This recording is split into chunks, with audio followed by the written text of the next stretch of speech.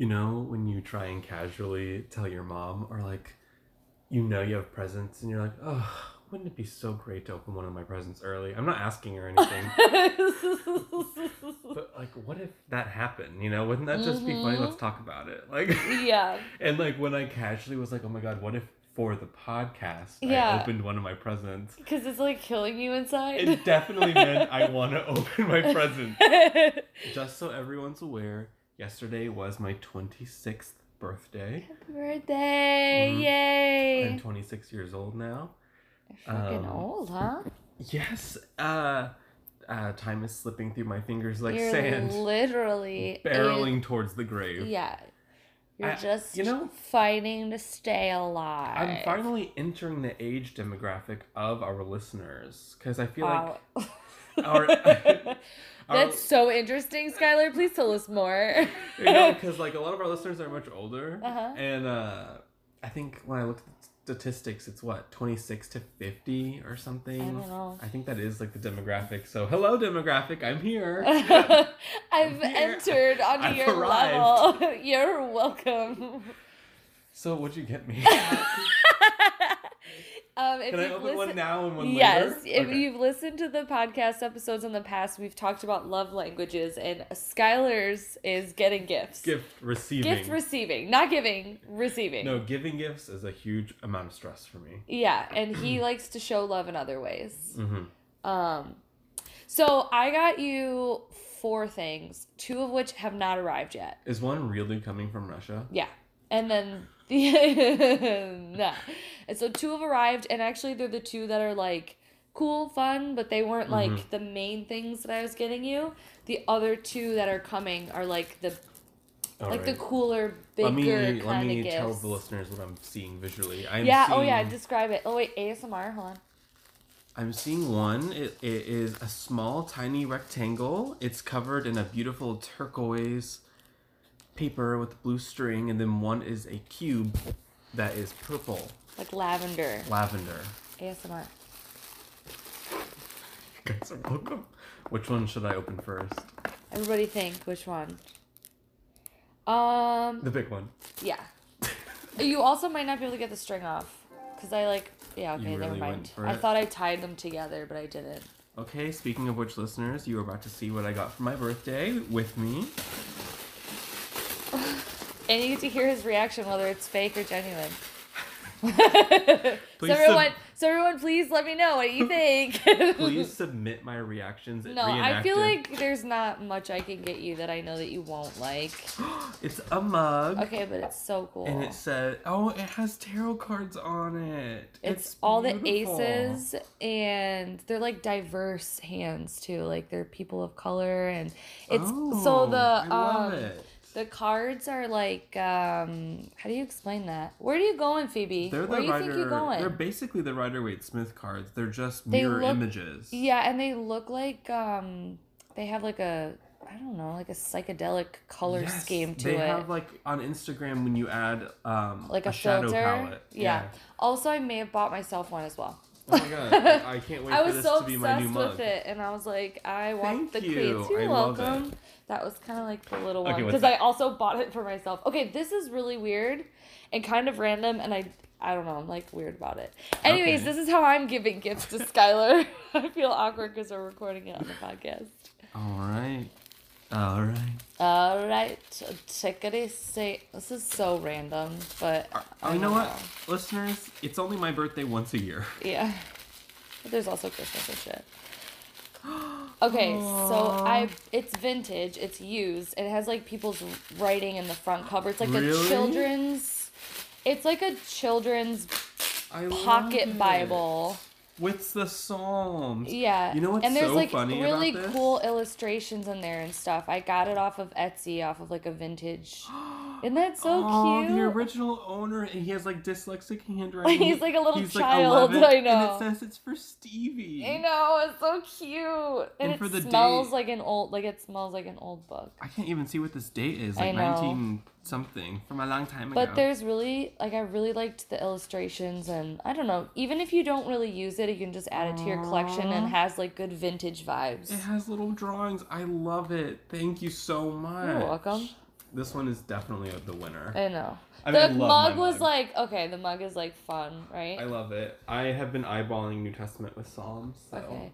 Yeah, I didn't know anything about the versions that I got. I have no knowledge of the Bible, different versions or anything like that. But I just thought it was cute because it's like a little pocket one, and I don't know. I had a little. It has amazing vibrations on it. Stevie, like written in like a child's pencil on the front, like who this belongs to, and it's so Stevie. cute. I wonder where Stevie is I'm now. really excited for Prison. the other two to get here, though. Oh, And yeah. the Me one is too. coming from Russia, and the other one is just taking its sweet old time. Relatable. So, but I got myself the queens on the mugs. Oh, the queens. Yeah. I think the aces is definitely more me. There was a couple other options, but I was like, the aces is cool. I like that the Ace of Pentacles has like a POC hand. Yeah, it's been a week. Happy birthday! Thank you. Thank you so much. The incredible gifts. I love them. Yeah, good. I ate all of your chocolate cupcakes. No, you didn't. There are a ton left. So, yeah. So the guy I'm seeing, everyone, yes, I'm seeing someone who's hot. It's hot. He's hot. Anyways, he made me cupcakes and they're amazing. But did you want to? You told me you had a story you wanted to share, or did you want to jump right into the articles I found? Let's just recap a little bit of It feels like a where I bajillion was. years since It last really week. was. I've been gone all weekend. We went and stayed in an Airbnb about an hour and a half from here with a couple that we met that we played disc golf with and that we kayak with and stuff. So we entered in a disc golf tournament and I won. For those of you who saw my Congratulations. story, which was like a lot of people were looking at my story that day, I guess. There was like 200 people that saw it. So maybe everyone here already knows and is like, okay, I'm over it. Stop bragging. But like, I'm really proud of myself. Yeah. Really proud of myself. Yeah, I haven't gotten to play in a tournament that I felt like I was really competing to win. Because if you guys have been listening, I went to Arizona in February before we moved down here, and we stayed in a house with like a bunch of our friends and stuff, but I didn't play that tournament to win. I played because like we were meeting all of our out-of-state friends there, and I just like was playing to play. I really had no business playing that tournament. I hadn't practiced. I really haven't had my game. But since we've moved down here, George and I have been playing like 2 to 3 times a week and really trying to hone in like back into tournament play. So I felt like the most prepared for a tournament I've ever been. And there was like a decent amount of girls in my division. A lot of the times when girls play disc golf tournaments, there's like only 2 or 3, maybe even just 2 girls in your division. So when you win, you feel good, but you don't, you know, it's like, okay, I beat a couple girls. Like there was at least 7 or 8, I think, in my division. So yeah. And it was the first tournament I've ever shot under par. You sound very sporty right now, by the way. Thank you, by the way, for tuning into Speaking of E ESPN. Speaking of fucking lesbian sports. I shot 2 down the first round, 3 down the second round.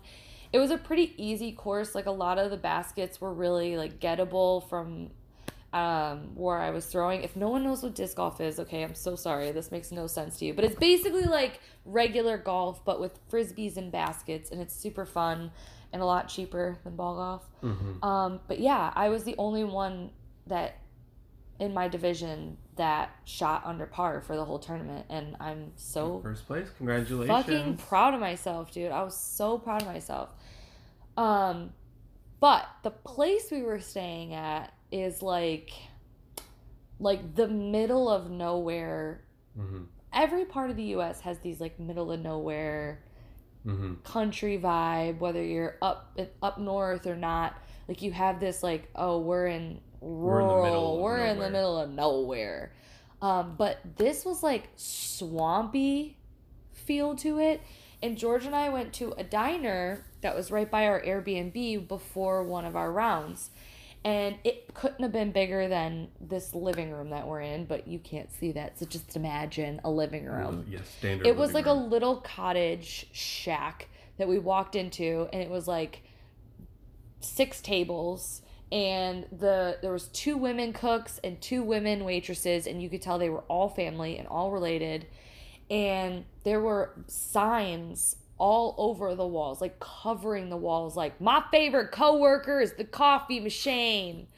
Or, But, I mean, who hasn't had that you know, experience? or if it wasn't for stress, I wouldn't get anything done. Oh, what was the other one?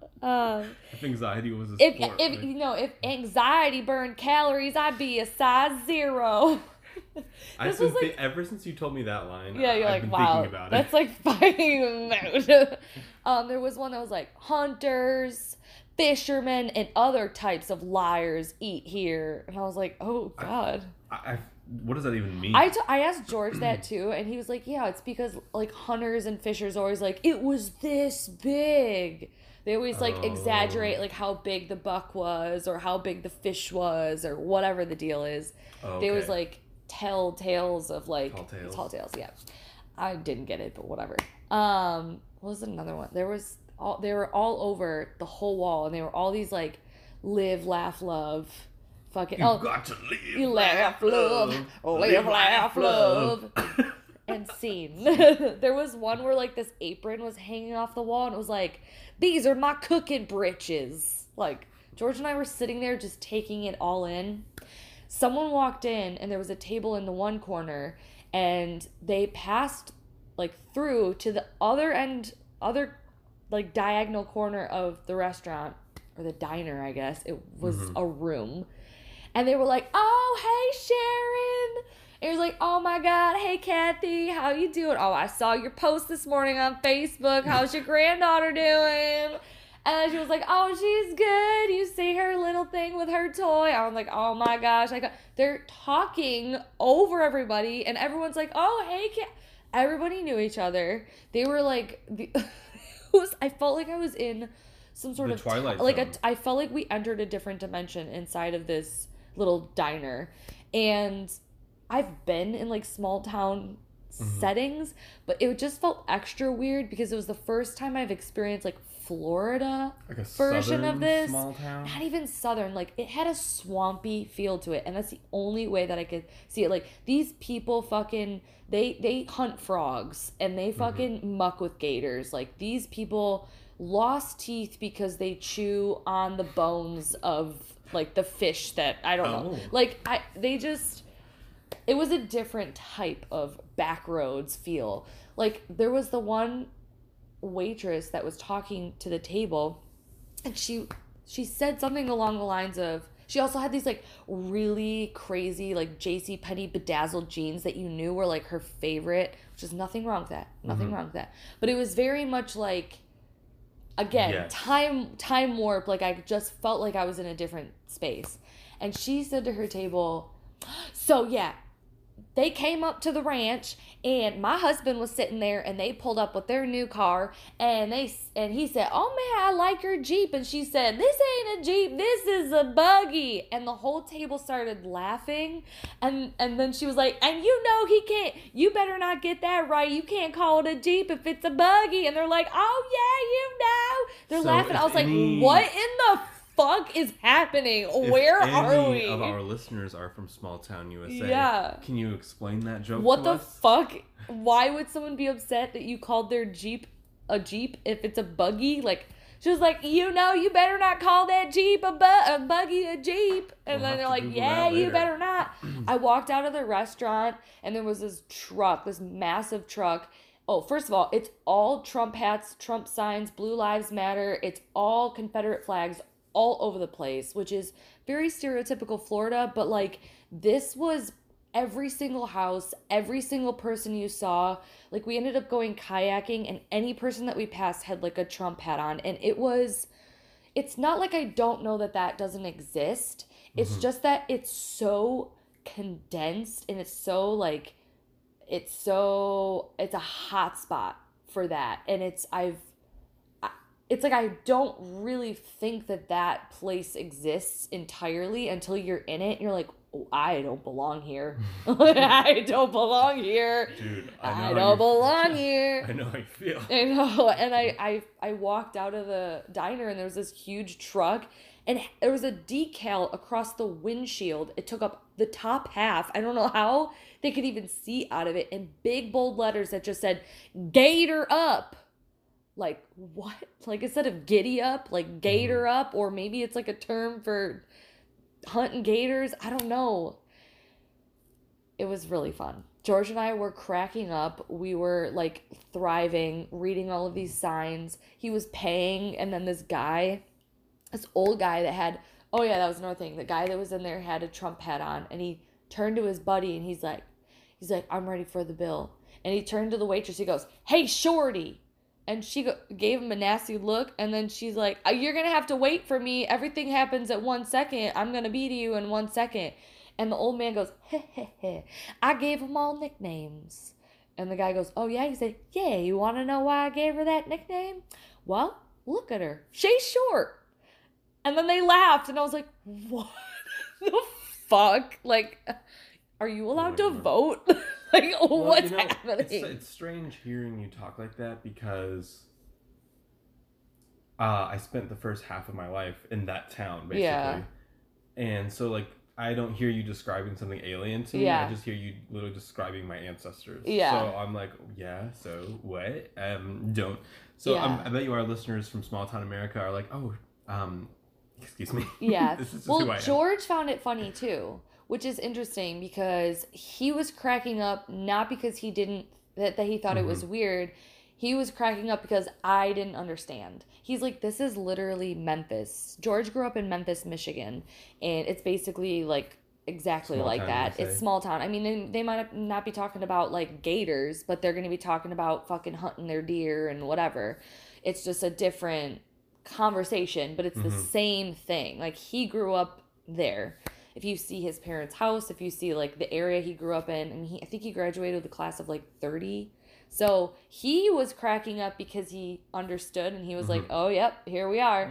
But he was also laughing at me because I was like, how? Like, all of these people fucking know each other and are screaming across the restaurant. Like, anybody that came in, the waitress was like, oh my God, look at little Hank. Oh, look at your toes. Like, they fucking know everybody. It's kind of cool. Right. But it was also very scary because it was absolutely not safe for me to be there. How do you find a democratic small town? I know. I'm sure they're out there. I'm sure they're out there. Yeah. Anything else? So, no. That was my story about the diner. You guys want to trigger Skylar? Oh my God. Okay. We went out to dinner at a restaurant, and that's where you eat. Yeah. But before I left for the weekend, we went out to have dinner, and we had this waiter. It was like in an outdoor cafe. This is central to the story. Like, obviously, no one's allowed inside. Yeah, social distance. So, we're outside eating at this restaurant, and oh my God, I haven't thought about this since you left. I know, I told you, triggered. Let me just tell it as I remember it. I'd rather you tell it anyways. So there's like 4 or 5 tables out there, and then they're all pretty far apart. And so basically, once he comes up to you and walks away, he's immediately outside of your line of sight.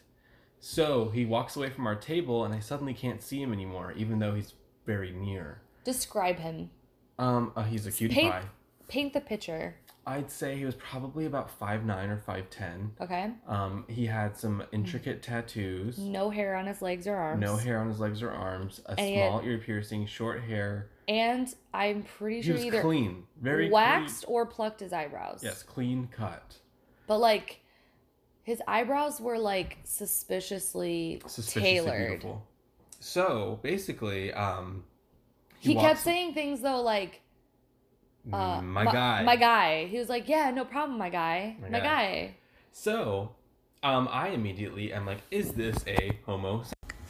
I'm not sure if we were recording any of that with the mic. Okay, so this is actually edited together. I realized that our mic was not all the way plugged in, so the audio might be louder than it was before. I apologize. I hope your ears are okay. Maybe I'll be able to edit it to make it, I don't know. But anyways. You think the first half will sound okay? I thought it sounded okay. Oh, okay. Speaking of hot garbage. Basically, my waiter overheard me and I had 2 beers at this point. So I'm like, y'all, do you guys think our waiter is gay? Yeah. And I was like, absolutely. And then George he reappeared. Was just sitting there. No, there was worse. I was like, You're like, yeah, but I can't figure it out. I was like, yeah, I think he is though. And you're like, I don't know. And I was like, I think that he is, but I think he's sensing like George's hetero. Yeah, he's code switching. Like he's code switching. I was like, I feel like he's code switching because he keeps saying like my guy, but like, I don't know. He just has a way about him. You're like, yeah, you're right. I just can't figure it out, but I think he is too. I don't know. And then out of nowhere, he was literally right next to us. I felt so bad, so embarrassed for like 30 seconds. And then Skylar had left his body. Yes, had a full meltdown. He literally his tears were welling up in his eyes. It was his birthday dinner, but I was getting a present. I was getting to unwrap this whole experience that Skylar went through. That's my worst nightmare, especially like that when I was waiting tables and I felt like, are those people whispering, wondering if I'm gay? Because I am. Yeah, you know? Like, I hope they don't. I hope they don't realize. I hope they don't think I'm gay.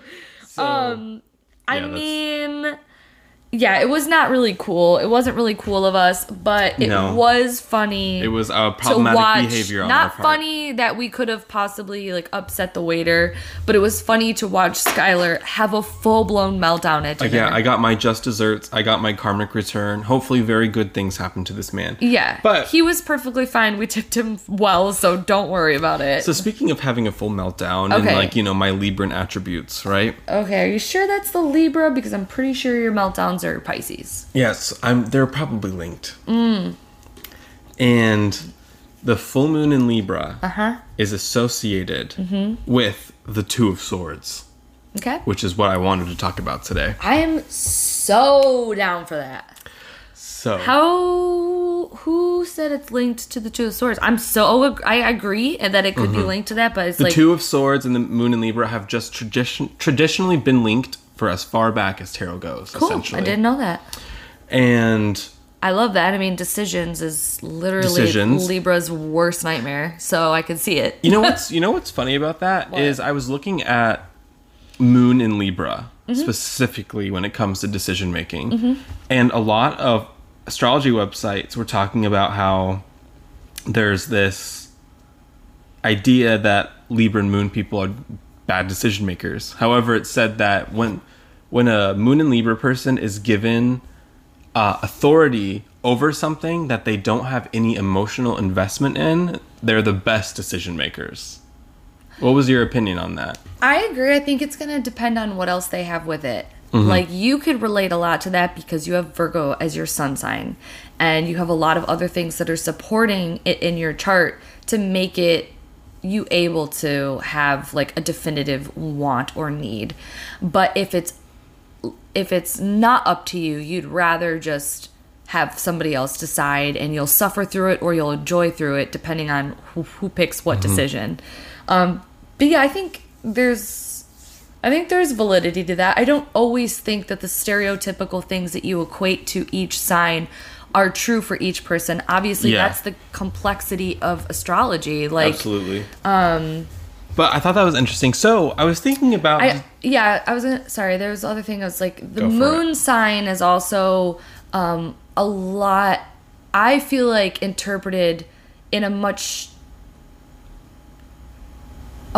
different way than how you would associate to like an ascendant or a sun or a Mars placement or a Venus placement. Obviously, they're all so different, but there's something different to me about the moon where I take the moon and look at much different places than like a general term of like, okay, decision making. It's based on more like of an emotional connection.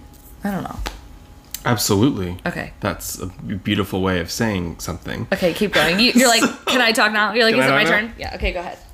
So I was thinking, like, like when you draw the Two of Swords. Always. And basically, for our listeners who aren't aware, the Two of Swords usually features a blindfolded woman holding two swords. She's usually sitting, staring off into nothing because, hello, she's blindfolded. And there's usually some water behind her or something like that.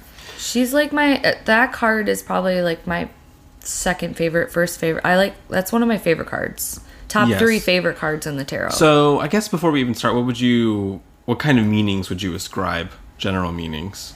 It's about having to make a decision, and it's more than just having to make a decision. It's a crossroad that only you can access. There's something secretive to me about the Two of Swords.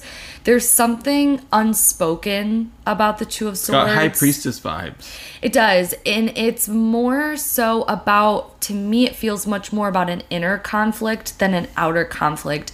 I feel like the Two of Swords comes up for me more when there's an issue or a truth that needs to be uncovered that I am kind of blinded to, or that I'm kind of facing towards one road and I'm not fully acknowledging this other road that I know that I'm being drawn to or pulled to, or there's signs to do something that way. So there's something shadowy more than just making a decision. Obviously it can come up in a spread for me, being like, okay, there's a decision that needs to be made, there's a crossroad, there's two things, but there's so many other decision cards in the tarot, and for some reason the Two of Swords has always felt more deep than I think it gets credit for. Maybe also because I've connected that specific card to something very intense with my own life, and I had this like huge experience with the card, and I like had a vision of the card. So obviously maybe I'm just like more biased to it, but I think the blindfold, and when you read about some of the meanings, and it talks about having to get quiet and go into solitude to kind of see the two crossroads, to understand each of the swords in your hands and why they're crossed and what they mean and your options. It never really, in my opinion, lends to like a third option.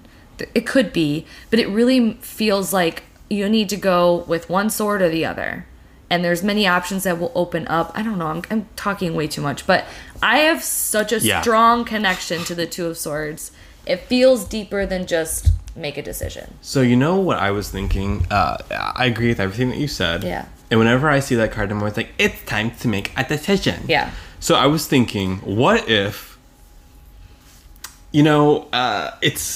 what if I assembled ways to make a decision, That'd be fun. So like you draw this card for someone, you're like, yeah. And instead of saying, you have to make a decision, now you people that are listening can give people research-based tips on literal decision-making. So this article is called How to Make Difficult Decisions. Oh, God. 5 Pieces of Timeless Advice for Making Tough Choices by Jory McKay from Zapier.com. Don't do like Ross Geller and make a pros and cons list. Don't do it. So even. Let's see if you agree with anything on this list. And I usually find that when it comes to some psychology stuff and some like evidence-based research, a lot of it is counter to some of the spiritual advice that we run into. So I was interested in talking about that and how that plays out. So tip 1 is think in years, not days. Dr. Edward Banfield, professor emeritus of government at Harvard University, spent 50 years studying upward economic mobility. He said the most successful people are intensely future-oriented and always think about the future. Now, problem 1 with that is, to me, is there is a bit importance of being mindful and living in the present, and the importance of experiencing the now, and the research I know does indicate that emotional well-being is supported by living in the now. But what do you think about economic well-being being so closely tied to future thinking? Yeah. Can I like give an example like how I've felt like I've changed? So this has really only happened, I'm not going to say this is the only reason why it's happened, but I can see a dramatic shift in the way that I have a mindset about my goals and like who I am because of like the Dave Ramsey thing. So I've talked in the past about it, whatever, I'm going to talk about it again. George and I read Dave Ramsey's book, and we've really been on this like debt-free kind of journey. We've had ups and downs with it. Moving across country was a lot, but we're really focused on the end goal of being debt-free and what it's going to do for us, and making choices future-based but in the present. And I think that when that article is talking about like future, I don't know how they worded it, I can't remember, but it was like basing your things on like a bigger perspective, a future perspective, there's a sweet spot in there. And it happened like organically. I didn't force it. Me taking myself out of the present day, because my spiritual practice in Michigan was very much like a day-to-day. I'm in this witchy little cottage. I'm going to work. I'm trying to be present. I'm trying to live in the moment. But I wasn't future-based at all. And I feel like there's a sweet spot of having goals, working towards the future, having a bigger mindset in years, like that article said, like making decisions based off of years rather than day to day, but keeping that in mind. Like your goals for years to come are every single day you're working for it. So you can still be in the present moment working on your goals for the years ahead. And I think because the Dave Ramsey plan takes so long because of the debt that we have from school, we don't have any like crazy debt. It's like student loans, car payments, stuff like that, regular people shit, you know? But because you see that big total in that number and you think, okay, I'm not gonna be able to do that in a year. This is a 5-year plan. What are we doing? What are we spending our money on? What is our goals? How is this gonna free certain things up? How can we tighten up our budget? And those sorts of like basic day-to-day things have made a huge impact on my ability to have long-term goals, but to bite at them every single day. And that's like the first thing that comes to my mind is I like that idea of the sweet spot between the now and the future, especially. What do you think? I think at first I was a little resistant of placing that much emphasis on the future. Yeah. Because things change so quickly. Yeah. You know, every person's story will be different, obviously. And I've never had a goal that lived in the future so far away where I needed to think in years plural, if that makes sense. Right. So I was thinking about that in and of itself. But don't you think that's kind of like stuff that maybe this is like not podcast stuff. I'm about to pull you out right now.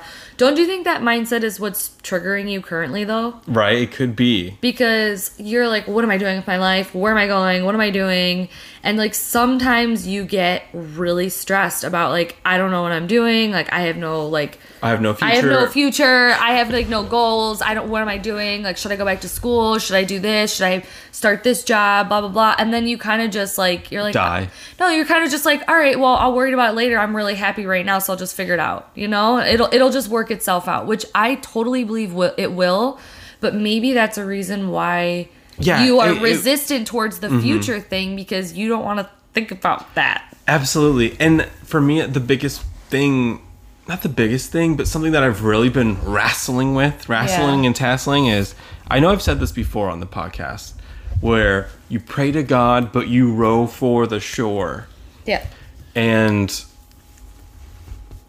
sometimes I forget about the row to shore part. I am so sure of, I don't even know how to say this without like sounding like crazy, but I am so sure right now of like my relationship with the universe that I know in every way that I will be taken care of.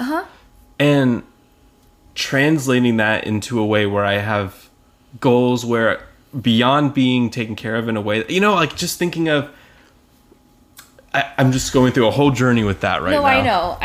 It's a spiritual thing that I think everyone goes in their own ways, and I'll even take it and put a different verbiage to it.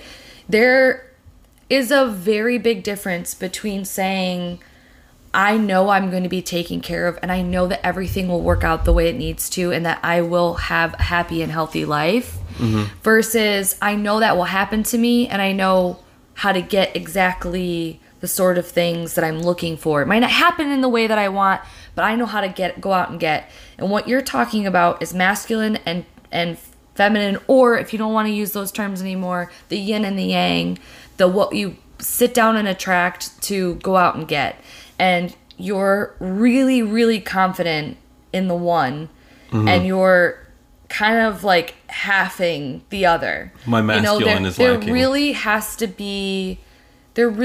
be, you know, not always, but I feel like it's got to find a sweet spot between I'm going to manifest what I want, and I'm going to know that the universe is going to put me in a place that I will get that, and I will be happy, and I will have what I need, and I will be taken care of, and I will get my things that I'm looking for out of life.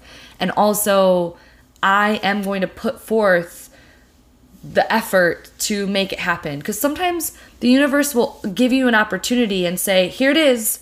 And if you don't take it, if you don't go out and get it when it's handed to you, then it's passing you by, which is big fucking mood. Big right? fucking mood.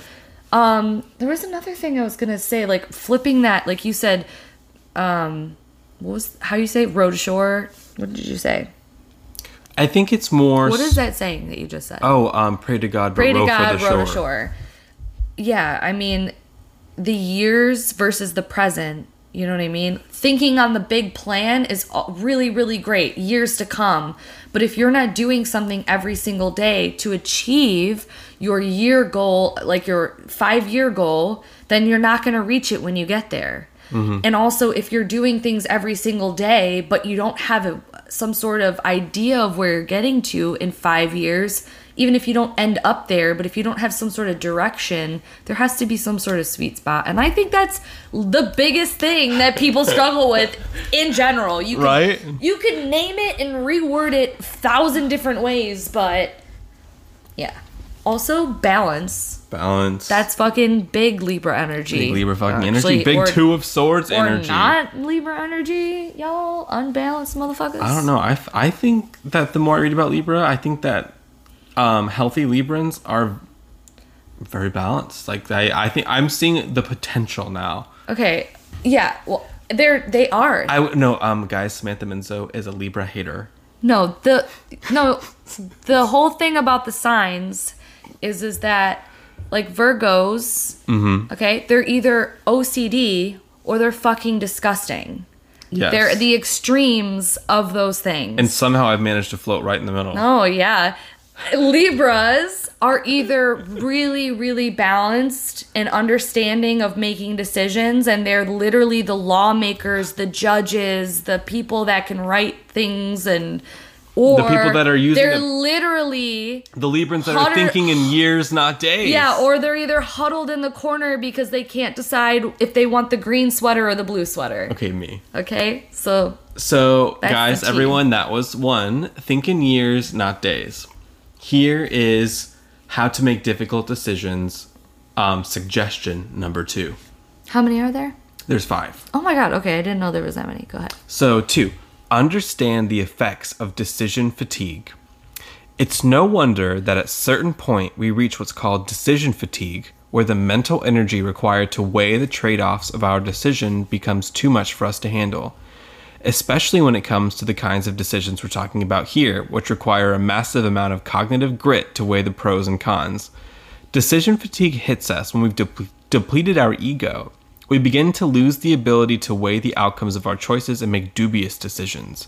Dubious. It's why after debating for a few minutes, you agree to your friend's bad restaurant choice just to get the decision-making process over. And on top of that, I remember from psychology, there's this phenomena of, like, in terms of decision fatigue, if you are a prisoner and you are trying to get out on parole, you are more likely to get out on parole if your parole hearing is in the morning versus the afternoon. Because judges are more likely to make lenient and better decisions in the morning than in the afternoon when they're fatigued. They're more likely to make more hard, closed-minded decisions. So I thought that was interesting. I don't know. Work day. Like, do you have a job where you have to make a lot of decisions? Yes. Oh, you do? Okay. So I would think that your job is like people make the decisions for you and you do it. We have to make, so like we are given, so like the way my job works is that we're given tasks and we have to make constant decisions about what we're going to do and what we're not going to do because it's impossible to do all of it. Oh, okay. Gotcha. Yeah, my job is constant, high-pressured decisions. Mm-hmm. So I know that at about 3 p.m. on my work day, I got about 2 hours left in me. I need some sort of pick me up, or I need to get up and walk away, or I need to switch whatever I'm working on and take a different like gear for like a 20 to 30 minute break and then come back to it and I'm better.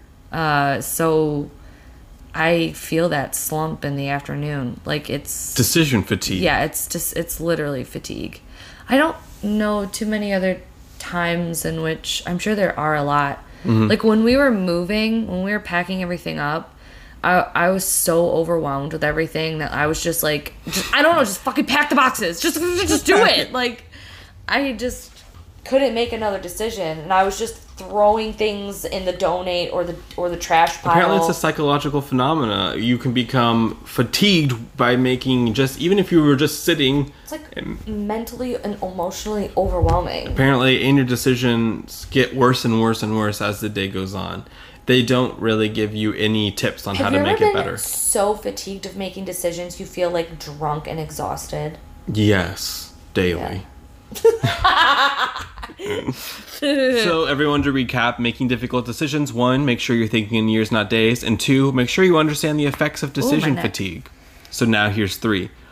Cut down on the number of decisions you have to make each day. Like, let's say you need to make a decision 2 weeks from now. Something you can do today is cut down on the number of decisions you need to make each day, such as wear the same clothes every day, or I already do that. Select from only a handful of lunch options that you rotate each week, or use a service like Amazon Subscribe and Save to ship common items like paper towels directly to your house at the same time every month. Sponsored by them? Like... No.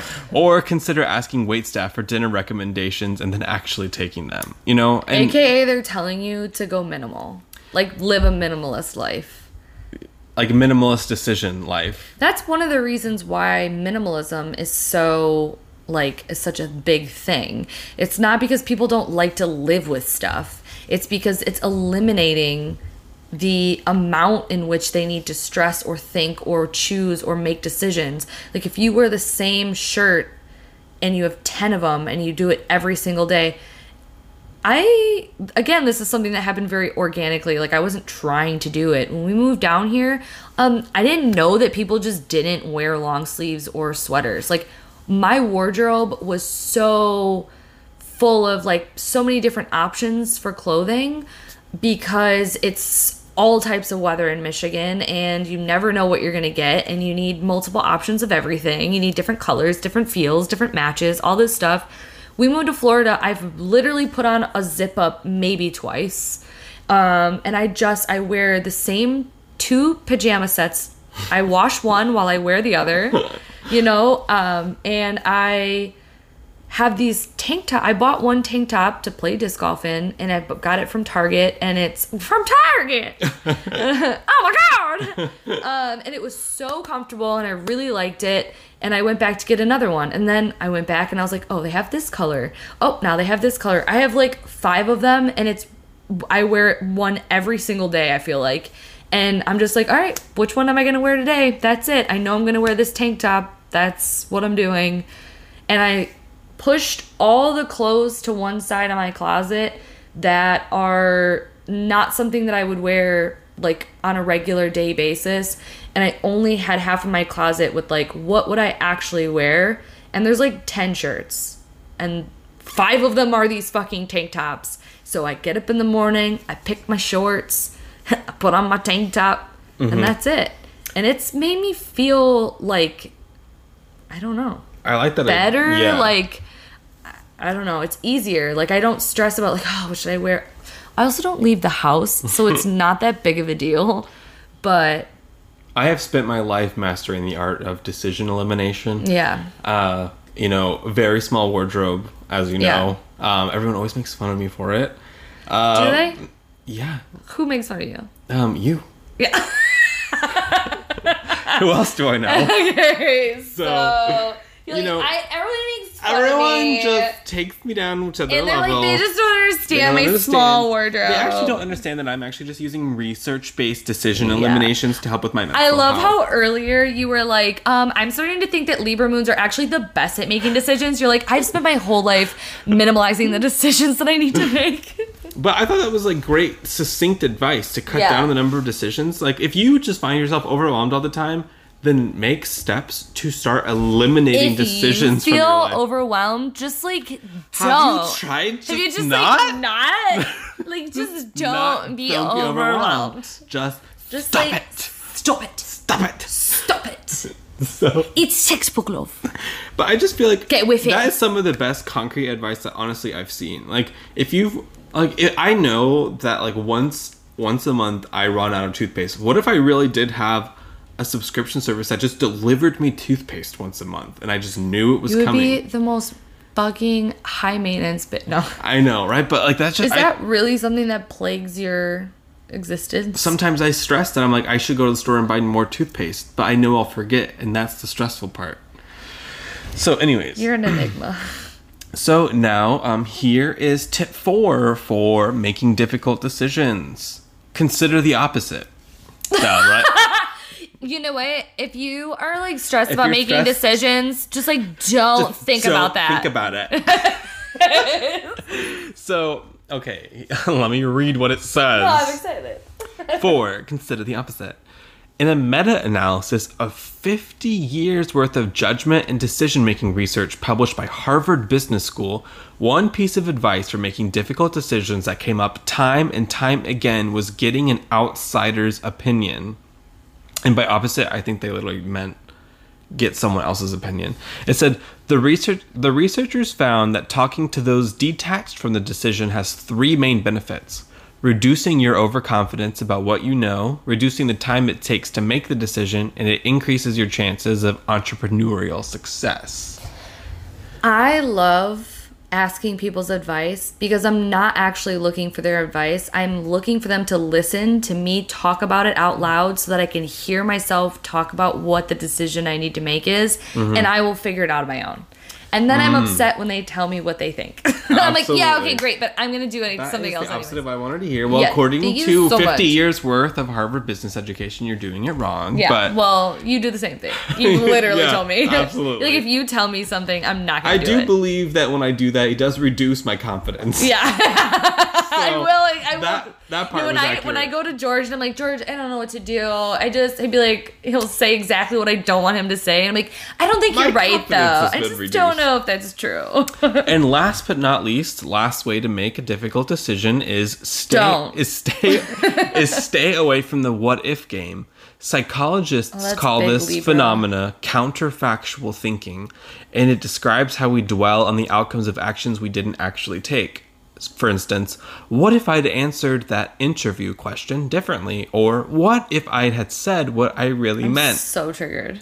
So what if we didn't call out the sexuality of our server at the restaurant? So counterfactual thinking, as I've learned that's called, when call it an anxiety attack, insomnia-ridden night. Just don't be anxious. Just don't think about what you did that was stupid. But apparently, according to psychologists, when you find that thinking, when you see it arise, just know that it's not there to help you. It's counterfactual. Oh, absolutely. I think anyone who's in that mindset can know that it doesn't feel like spiraling. That's the good thing to be doing. But sometimes in a sick way, when I think of what if, it's more to punish myself. So maybe if I just started thinking, you know what? No, I'm not going down this road right now. I know that is a compulsive trait in myself when I'm sure everyone can feel that way, but mine feel like when I do it, it's like it's almost like a need to control or to plan every scenario of what if. It's not just like, oh, what if this would have happened. Mine doesn't live like in the past, mine lives in the future of what if. It's not like, oh, what if I did this, or he said this, or she said this. It's more so, what if I wake up and this happens? And it's like more so a need to see every single angle of that situation so that I can like play out the scenario. I don't know. I'm sure everybody does that. But there's also like the past what ifs and the future what ifs. And mine feels very much like a not great, like I need to control or over understand the situation. I don't feel good when I do it. Do you? No. Yeah. But I do think that now when I look at the Two of Swords, I'm going to remember staying away from counterfactual thinking. I'm going to remember I don't get other people's input. I'm going to remember decision fatigue, and I'll remember long-term thinking. Like now I look at that card, and now that I've attached this article to it, I am just going to have something to latch onto when I start to spiral. That's nice. So that was good. I hope I liked hearing that because it's always nice, and it really depends on like what other cards go with it. Absolutely. You know, obviously, like, you know, if the Two of Swords is just like a daily pull, the first thing that doesn't come to my mind is get an outside opinion. To me, by itself, it feels very much like this is something that you need to access on your own. Once you've really acknowledged it and accessed it, it might be okay to go and tell your friend about it and see what you think about it. But in the end, the decision is only going to be made by you, and you're the only one that's going to be able to make it, and it's going to affect you. You know what I mean? Absolutely. But I think that there are some cool cards that could go with it and talk about, you know... Yeah, all those other tips and tricks. like you're overthinking it. You know deep down inside, the High Priestess is inside that Two of Swords. You already know the answer. You just got to make the decision on it, you know? And I have one last article related to decision making that I found kind of interesting and that I have been seeing happen literally, and I've heard people kind of talk about this, but this is put very succinct. It's about the pandemic from about little yesterday. It's called "Has the Pandemic Become an Excuse for Shoddy Decision Making" by Niranjan Gidwani from MSN. I'm sure this is correct. So this is what it says. It says, "The big worry, however, is that we may end up accepting laxity and low-quality results as the new norm. Because this is a pandemic of global proportions, as consumers, we remind ourselves that we must be patient, as we believe companies and organizations are actually trying hard and must be doing their best. But when we start to look deeper, we realize that several organizations, stores, and online delivery platforms are not doing their best at all. There seems to be an undercurrent where delays, poor service, inability to make legitimate payments, and sacking of employees are all being put down to quote-unquote coronavirus." Yeah. I'm not going to say how I know that that's absolutely happening, but I'm going to tell you that I know that to be very Every valid. person I've talked to that works anywhere is literally like, oh my God, the easiest thing I can do right now is just blame everything on the coronavirus. I've literally heard that, like, well, the good thing is that we have the coronavirus and we can just pass it off as... That's what everyone is saying. And this article is pointing out a very good point, is that once this passes, they'll have to find something else to blame it on. Yeah, the new norm is what this article is implying, that there's a new norm coming where quality will be lowered forever. I don't think so. I think that it's a really... Maybe in some situations, like we'll get used to delays. We'll get used to these kinds of things, and if it becomes the new norm, then it can be repackaged. You know what I'm saying? I see where they're going. I don't know if I completely agree. Maybe here and there, little things or some situations, but I think right now people are just really capitalizing on this current excuse, and it's really fucking sad because it's something that's really scary and really upsetting, and people have lost loved ones, people have died. This is horrible, and it's getting harder and harder every day for us to remember like what's really happening. But I think businesses are just capitalizing on it's the coronavirus, there's delays, like it might not get to you in time, or our customer service is down, or we had to let a lot of our staff go, or whatever the excuse is. You know, it's only going to be able to happen for so long. And I think businesses and people will always make excuses. Absolutely. But I think that they're just capitalizing currently, and I wonder what the long-term impact is. Like, I wonder, you know what, will there be one? Will there not be? I'm sure that there is. But when I was relating it back to the Two of Swords, I found it kind of an interesting question to pull that card and think, what kinds of excuses are you making for the decisions that you are making? And I felt like attacked immediately. So this is a theme that I have been synchronistically, I'll just say that, looking into all weekend.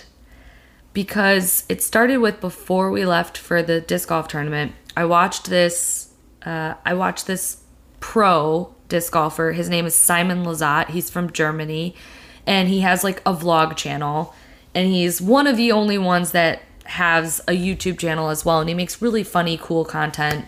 You get to watch him play, and he's an awesome person for the sport. And he was doing a video about just talking about like answering the normal questions he gets of like the biggest differences between things in Europe and things in America. And he talked about like driving and all this shit, but he talked mostly at the end about like what's the main thing in disc golf that you see that's different in Europe versus America. And he said the number one thing, this is kind of funny actually. Did I tell you this? No. Okay. The number one difference between disc golfers in Europe and in America is that when a disc golfer who is European throws a bad shot, they say, "Oh, I fucked up. I threw a bad shot. I know what I did, but I just messed up." And Americans will find every single excuse as to why that shot wasn't good other than themselves. It slipped out of my hand, or it was wet, or I rolled my ankle, or oh, I just had a weird run up, or oh, that person was talking, or oh, I saw something else as soon as I was throwing, or whatever it is, or the wind picked up. And I noticed, like, looking as he said that, it was something like I knew that. And he's like, it's a very American thing to do. And I had this really triggering thing from when I was in softball as a kid. And I used to make excuses for everything when I was playing softball. I did that constantly, and it was my way of like not feeling bad when I messed up. I was making excuses. And one of my coaches was like, "Menzo, you make an excuse for everything. Just get up there and do it. And you missed it, you missed it. It's fine, but quit making excuses. You make excuses for everything." And it was like one of the first times I felt like an adult like really called me out on something, and I didn't realize that I did that. And I was like heartbroken. I was devastated because I was like, I don't make excuses. And then like for the rest of the time, I was like realizing like I make excuses about everything. And since then, I go through waves. It's a personality trait I don't love, but I have this triggering memory that when I realize that I'm making excuses for things, or when I see other people constantly making excuses, I like remember that. And when I watched that video, I was like, fuck, I do that all the time with disc golf. I'm gonna make a point to stop doing that. And I played a tournament, and the girl on my card, we're not gonna talk about it because you just never know who can listen. Yeah, I had a great time. That was the entire time. The only thing that came out of this person's mouth was excuses. And I could see how in the tournament there were things that I was starting to say to myself, and I stopped myself and said, nope, that was me. I shot bad. And there was actually an instance where there were people, we were about to tee off for a hole, and I got up there. There were men that were getting ready to start their round right next to where we were driving, and they were talking super loud. And I heard them, but it didn't really bother me. I could have told them to like quiet on the tee or something. No big deal. I got up, threw my shot. I sort of didn't throw it great, but it wasn't awful. Stepped off. The other girl got up there and started giving like glaring, like she looked like she was going to throw, and then she stopped and she started like glaring at the people talking, and then started to throw again, and then glared at them, and then took her shot and shanked it into a tree. And she like kind of like got upset and came back, and she was like, oh, if they would just stop talking, that's why. And she said, that's why you threw bad, and that's why I threw bad, is because they won't stop talking. And I turned to her and I said, no, I threw bad because I threw bad. But if you are upset at them talking, go let them know that they need to be quiet while we're driving. And that was so huge for me, because I was like, I took accountability for, anyways, I've been thinking, it's so weird that you brought that up, because literally all weekend I've been thinking about the ways in which I make excuses, especially Isn't with that a disc cool layer to add to the Two of Swords? Absolutely. Like the way that excuses impact our decision making, or yeah. the way that excuses color and filter decisions we already have made. Yeah. I feel like that could be big Two of Swords reversed energy. Yeah. Like, I feel this whole topic. And I feel like excuses is like an American's fucking, like, if you're listening to this and you're not from America, maybe you don't get the severity as to how it is here. Like, the mindset is everything is a fucking excuse. Like, if you can make and shift your way out of a situation, like, people will just have to go with it. Like, people don't question excuses as much because they're just like, yeah, well, all right, that's what you're gonna go with. You're gonna, whatever, it's fine. You know what the other thing he said was competing. This, even if you're not into disc golf, I find there's like correlations you can make with this. In Europe, he plays to win, but he's really excited when he gets second place because he shot better than all the rest of the people that he beat. And he's obviously playing to win, but as so long as he feels good about how he played, then he's really happy. Whereas he's noticed that every single American, if they get second place, they are not happy because they didn't win. Like, Americans play for first place. And if they are not first, they're last. If you're not first, you're last. If you're second, you're the first loser. And we've joked about that. It's in movies, all that shit. But that's literally the mentality, is if you didn't win, if you didn't come in first, then you might as well have just fucking not played.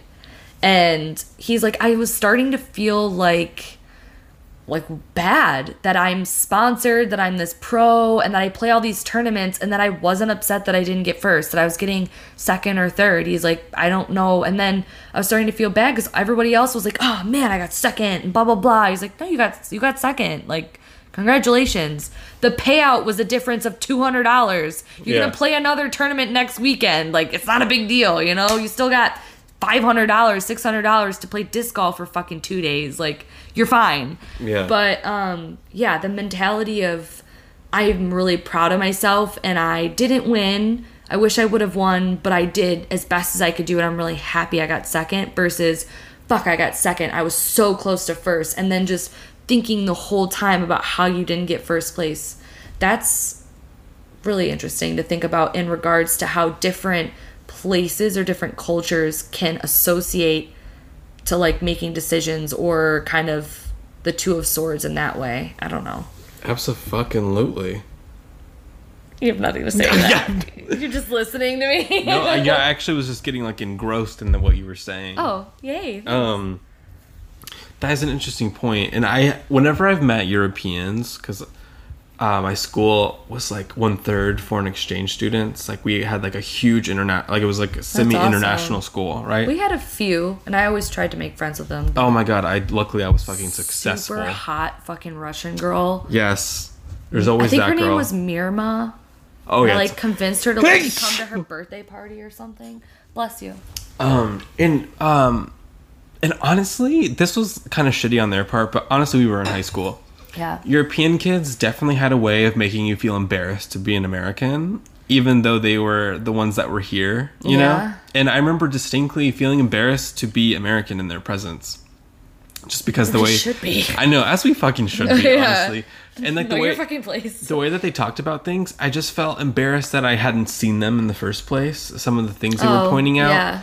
And like the way that we all baby ourselves and the way we all baby each other, and they were talking about like excuses basically. And ever since high school, I've always made it a point to be conscious of the way that I make excuses. Like, when I'm at work and something bad happens, first of all, it's like a instinct for me to freeze up, and I cannot defend myself about anything, and I would just say yes, okay. Wow, talk about Libra moon, huh? I know, right? You're like, I'm so good at making decisions. You're like, I just fucking freeze. Yeah, don't do anything. I don't say. I'm not here. If I fuck up, I do not make excuses, only because the thought doesn't even come to my mind, if that makes sense. Like, if I fuck up, I'm like, oh man, I fucked up. I can't even think of excuses. I'm always like, oh shit. You're also a horrible liar, so it wouldn't even serve you right to try and come up with an I excuse. feel like the people that we know that are constant excuse makers don't think that they're lying. They are literally just constant excuse makers. I'm trying to think of, like... I can think of one or two people that are just constant excuse makers. Yeah. And I guess maybe I had like a really good example this weekend. And I do feel like this person was probably legitimately felt that I felt like 95% of the time this person was completely oblivious to the amount in which every single thing that came out of their mouth was some sort of excuse. Like, I honestly don't, I just feel like that's the way that they communicate now. And it was just really sad, to be honest with you. You know, like, it's one of those moments where you just want to shake someone awake. Yeah, because you feel like there's be asleep. confident, take accountability, and fucking do it. Like, do it, you know? Just do it! Do it! Speaking of which. If you want to do it. Oh, do you have any tea? My tea was going to be triggering you about the waiter. What do you have? Do you have tea? I have no tea. I feel like... Well, we can't miss a segment, so let me ding. Yeah, okay. Let me ding really fast. Spell the tea, witch. Spell the tea. Spell the tea. Can we say who our next guest is going to be at the end of September? Yeah, okay, that would be good. That's going to be our tea. So, guys, the legendary lioness, Mrs. Madam... Mrs. Madam Senora Jenshina Jessie Huttenberg is going to be our next podcast guest at the end of September, I think. Yeah. Assuming she doesn't back out, but now... Yeah. now she can. Now we called your name out. It's not in writing. What would you call this? It's in audio. Yeah, it's when we had Imogen be a guest and we had Katie Flowers on as a guest, we didn't say that they were going to be on. I think most people knew Imogen was going to be the first guest because we said it, but we just came out with it and it was there, you know. But I liked that. I think it was kind of cool just being like, oh, all of a sudden here's an interview episode. But it's kind of fun to say. This for the interview will be different from the other ones. I think we talked about this because this is one of our first guests that I don't know personally. Yeah. I mean, obviously I've been watching her videos for years now, so I feel like I know her because I've been watching her. But this is the first person that I don't have a conversation based going with, and like when I talk to her, I'm gonna have. I wonder, like, oh my god, well, you know what? If you guys have anything you've always wanted to ask Jessie Huttenberg that you think is hilarious. Yes. Oh my gosh. Send us your questions for Jessie Huttenberg. But please keep in mind this is the Speaking of Which podcast, so it needs to be absurd. Yeah, it's not. It's hot garbage. So if it's something random, send us your recommendations. Send us your way. Send us a voice note.